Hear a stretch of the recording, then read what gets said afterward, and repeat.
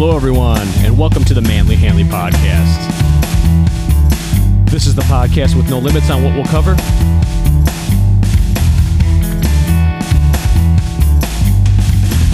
I'm your host, Randy. Have a snack, sit back, and relax. That just squirted right in my eye. Son of a bitch.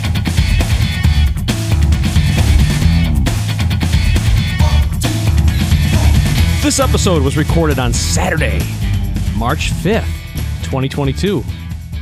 It is warm in Michigan. It's like 50-something today. Awesome. All right, today's topic is distro hopping. I think I just named it distro hop, but maybe I'll name it something like stop the hop, because maybe it's a bad thing. I don't know.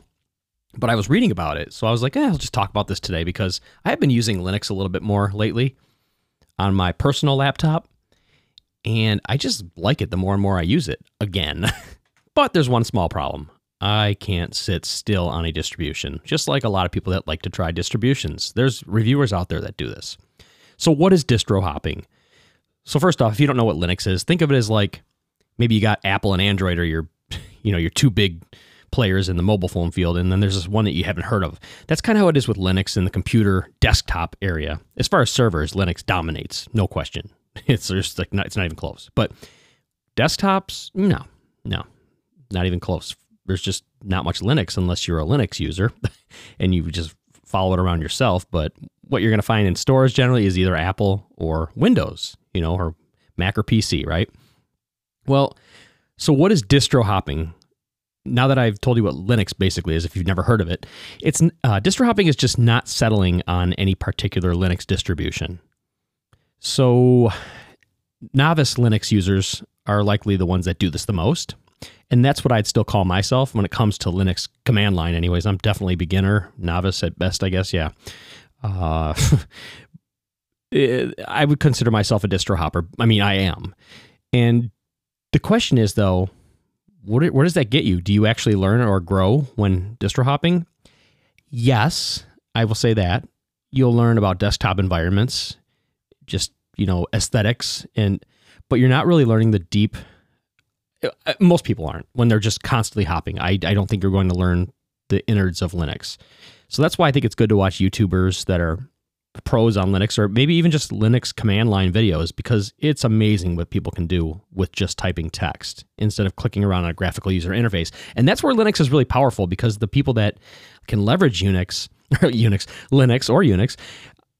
are generally really good at the command line, and they can do stuff often faster at the command line than you can in the graphical user interface. And they demonstrate it in videos. They'll show you, like, here's a task that you can do on the command line that you could no way in heck do it as efficiently,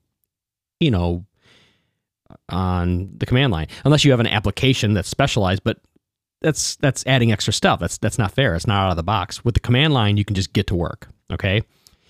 So back on topic, what I wanted to get to is, do you actually learn or grow when hopping? Well, there are articles on how to stop distro hopping, and I find one that you can, or they talk about. I'll talk about which one I find interesting, but basically, they tell you how to stop distro hopping and sticking with one for decades. This one that I'm going to talk about today. This one particular article is from makeuseof.com, like make use of something, .com, that mentions how there are so many distros out there that it may seem like a nearly impossible task of finding the best one. And I'll source the article in my show notes. Carbonation there, I had to hiccup a little bit. It basically talks about distro hopping like it's almost a drug addiction, the way they talk about it at first. But the more I read this article, I realized it's a really killer article. Like, this is a nice write-up. See who the author is on this. Shout out to Deepesh Sharma, who wrote this article. My God, that's a killer article. And I think it said at the bottom that this was a junior editor for... Man, give this guy a promotion, man. Promotion. I can't talk. But he wrote a very nice long guide. It's awesome, and it gets me thinking. So, I mean, man, this guy has an awesome write-up. So it's called How to Stop Distro Hopping and Find the Perfect Linux Distro for Yourself. It's to the point, but it covers everything, like, really well, I feel. Like, you can almost learn about Linux by reading this guy's article. So it's pretty awesome. And Yeah, it does kind of talk about it like it's a drug addiction. Like I sound like I'm kind of flip-flopping back and forth. Maybe it is doing that. But I've been using Linux for close to 15 years now. So maybe it's that this article hit home with me. And I still would consider myself a novice user. And I've been using it for 15 years. That's kind of, okay, it's time to grow a little bit, right? So it's like, yeah, the main reason is probably because in the corporate world, I work with Windows servers. But there are plenty of chances to mess with a Linux server. There's no excuse to not be able to because it's free. You can mess with it, and I have it at home. I do have a Linux server. I have a few, like on a machine. Not like I have a few separate machines, but I mean, I actually do have two, but you can run multiple machines or Linux servers on one machine, right? Virtualization, which I do. But so what's my excuse? 15 years. Well, I've been hopping distros on Linux desktops. Desktops are not necessarily the same as the server. Yeah, the terminal's there and you can use it, but on a desktop, you're using it just like you would in Windows. So the article kind of hits right on thinking about why you distro hop in the first place. And are you looking for a stable system? Maybe they're asking if you look for the best eye candy. Is it a rolling release distro that's always cutting edge, which, something like Arch-based distros like Manjaro and Endeavor OS tend to be like that, I guess. But they also get me thinking, what are the major issues that I run into with the distro? And is it really a deal breaker that causes me to hop to another? Why am I doing this? So I personally think it's just that, yeah, I like something shiny and new a lot, and it's free. So it's not like, hey, I just spent another $100 each time I'm trying out another one. Linux is free. I mean, maybe Elementary OS is kind of like tries to get some money out of people, but it gives it to the developers, so it's still pretty cool. But Linux is free. I mean, it's unless you're paying for commercial support for something that's built on free technology, Linux is free always. I mean, but so what are the major issues that I run into with the distro that's like making me say, I want to try another one. I want to try another one. Personally, I think it's something shiny and new and it just runs more efficiently. And that would be something like Pop! OS or Linux Mint. I generally tend to go between those two all the time.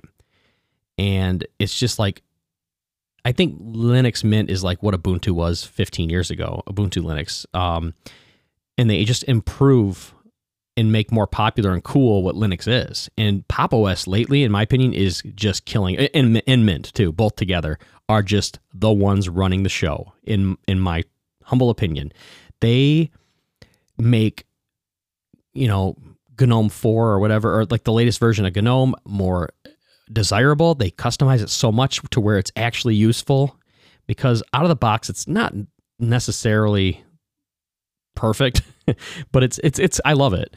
But I think like Pop! OS Linux and Linux Mint make it incredibly, just much, much better. And a lot of people believe the same. They think the same. That's why I keep going back to them. But so yeah, I still run into major issues with the Linux distro, and I'm going to say mainly what it ends up being is some things that I can't run in Linux that I could run in Windows. Well, I'm still going to run into those issues, though, when I hop to another distro. So it's like what I've learned to do, and it took me it was a big step for me to get rid of OneNote. Was my first thing ever. Like, that was the biggest move I've made in the last, I don't know, it's been probably a year now since I moved away from OneNote, at least. That was so incredibly difficult for me.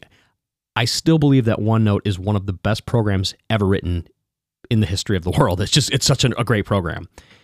But it's not open source. It's locked down to Microsoft in certain ways, and it's becoming more, I don't know, universal Windows platform appy, like just more appy, like all their other stuff is. It's too, I can't use it in Linux without being a pain in the ass. I'm not going to run crossover, like emulation, to run this in my system. I'm not.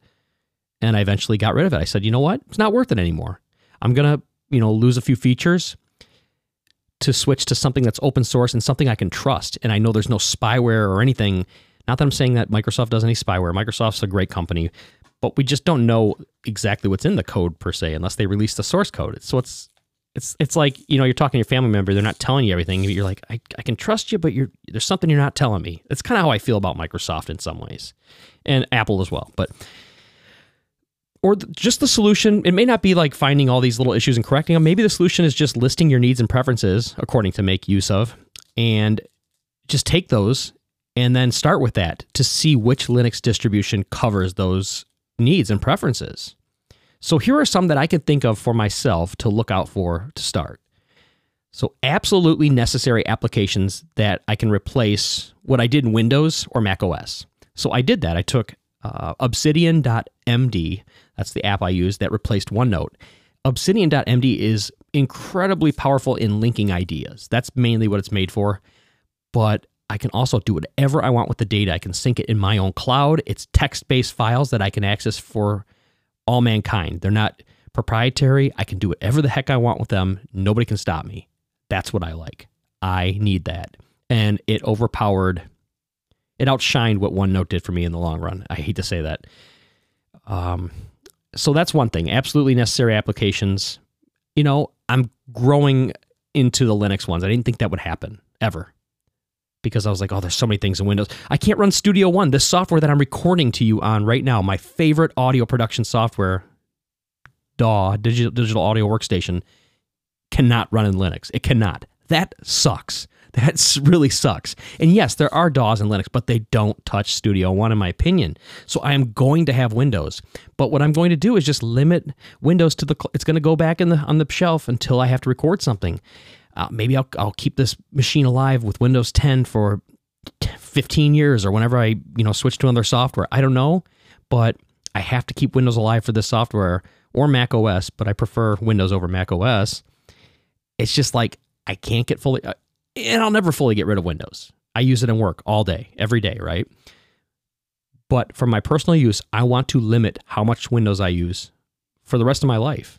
Microsoft's not going to change. All these cloud software as a service things, they're not going to change. Adobe's not going to change. I don't think so. I mean, it's not going anywhere. It's 10 years now, at least since Creative Cloud, I think, started. This stuff's not going away. And Linux is the best way to get away from it, I think. It's like my own little place in the country that nobody can touch. That's kind of what I think of it as. But yeah, so there's some things that you just can't do in Linux. Gaming. There you go. You can game in Linux. Yes. Linux activists out there are going to be like, shut up, dude. You can game in Linux. Yes, you can. You can play Zero AD and all these other games that have always run Linux forever. But no, you're not until the Steam Deck or whatever revolutionizes gaming, which I think I would love to happen. But there's been some setbacks. I hope it happens.